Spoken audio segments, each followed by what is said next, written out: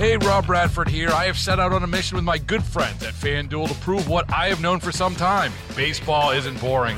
Now I have a daily podcast to prove it with some of the most notable people in the baseball world, screaming baseball isn't boring from the mountaintops, or at least agreeing to come on our show. Players, managers, GMs, and yes, even the commissioner of baseball, Rob Manfred. It has been a constant wave of baseball's most powerful voices. So join the revolution. Subscribe and soak in Baseball Isn't Boring. Listen on your Odyssey app or wherever you get your podcasts. You'll be glad you did. Hey everyone, thanks so much for joining us for Ask the Expert North Texas. I'm Kristen Diaz. I'm David Rankin. There are so many questions about what happened with Silicon Valley Bank's failure over the weekend. A lot of people wondering if this is the start of something much bigger with banks in this country. The president says everything's okay for the banking system. The government will give loans to other struggling banks to stop any more of these failures. On today's Ask the Expert, we are joined by Dr. Victor Valcarcel. He's an associate professor of economics at UT Dallas, and he's in the KRLD Zoom room. Doctor, thank you so much for the time. Thank you for having me. All right, let's start with Silicon Valley Bank. That one had been huge for tech companies. What happened there?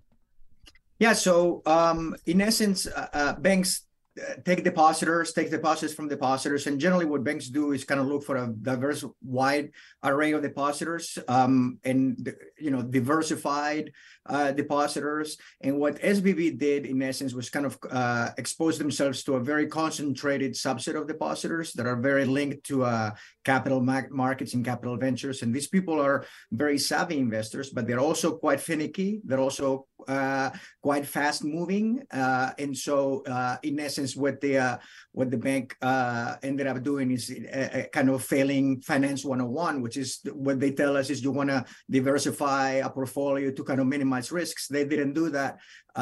Their depositor base kind of raced to take their deposits out, and that became a self-fulfilling prophecy. Something that is substantially different from what happened in 2007 is that the rate at which these deposits were being drawn down or demanded was extremely fast. And why is there now concern for everyday Americans like you and me if we didn't bank with SSB? So let me first say that that the banking system as a whole is very well capitalized, is flush with liquidity. The banking system is really quite healthy. It's a very different world from what we had in 2006, 2007, and 2008. Now, having said that, some banks have been kind of conducting search for yield, looking to get higher returns by looking for more exotic products, and the cryptocurrency uncertainties that we've experienced this last year kind of could percolate into these banks if they are highly exposed to these deposits. Should everybody else worry? Should the average citizen banking at a major bank worry? I see this as a very limited event. I don't see this as kind of having any danger of having a big contagion effect. As long as the Federal Reserve continues to move swiftly as they've been doing, and as long as the Federal Depository Insurance Corporation continues to move swiftly as well. So what happened with the depositors at Silicon Valley that the customers themselves were worried that they couldn't get their money out, but here comes the federal government saying, you're protected? Yeah. So one thing to notice is that the Federal Depository Insurance Corporation is actually not really the federal government. And so to some extent, think of the FDIC. When you go to your bank and you see the FDIC plaque there, think of it as kind of like an insurance scheme that the banks in the system kind of participate in. And so just like I'm sorry to report that my local government doesn't cover my car insurance payments. I have to cover them myself.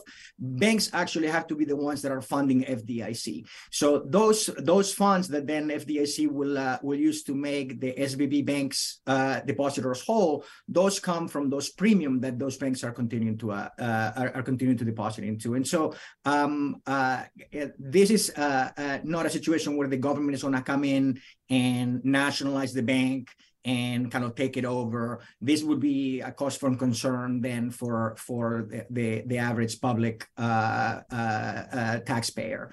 I don't see that as a major issue happening now. What kind of legal actions can those that are affected take?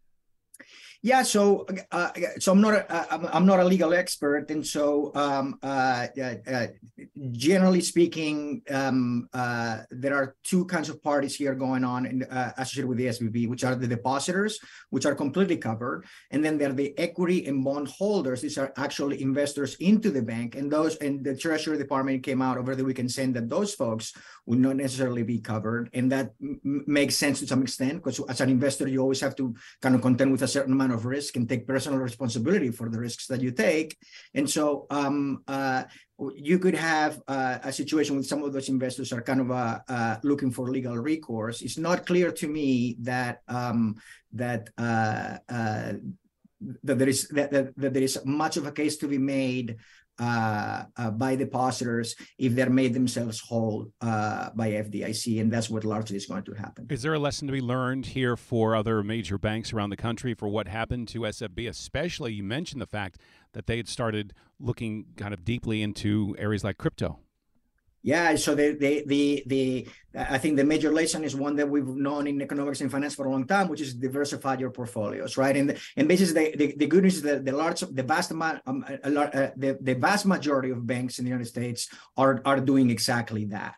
Not only that, we live now in a system of ample reserves, where there is a flush amount of reserves, bank reserves floating in the banking system, unlike what was going on in 2006 to 2007. So you had a major bank failure, and in a system where there is not a lot of reserves and there is a lot of constraint of liquidity, that might actually create a domino effect.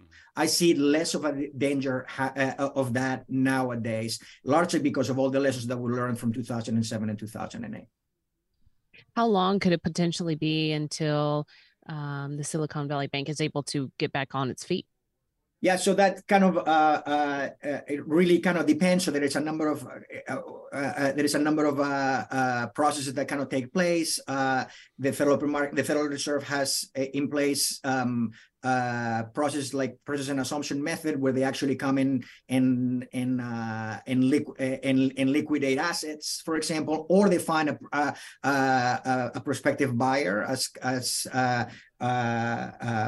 what happened with Merrill Lynch and Bank of America, for example, in 2007. And so that's kind of, we're going to have to wait and see a little bit. I think the most important thing to consider here is that the depositors are going to be made whole, that the banks are substantially healthy, and we need to stem the tide of any kind of uncertainty. Now, cryptocurrencies are going to be volatile. They're volatile by definition. That doesn't necessarily mean that doesn't make your bank more risky, unless the bank is heavily exposed to crypto, and this is what was happening in SVB. Dr. Victor Valcarcel is an associate professor of economics at UT Dallas. Doctor, thank you so much for the time. Thank you for having me. Hey, Rob Bradford here. I have set out on a mission with my good friends at FanDuel to prove what I have known for some time. Baseball isn't boring. Now I have a daily podcast to prove it with some of the most notable people in the baseball world, screaming baseball isn't boring from the mountaintops, or at least agreeing to come on our show. Players, managers, GMs, and yes, even the commissioner of baseball, Rob Manfred. It has been a constant wave of baseball's most powerful voices. So join the revolution. Subscribe and soak in Baseball Isn't Boring. Listen on your Odyssey app or wherever you get your podcasts. You'll be glad you did.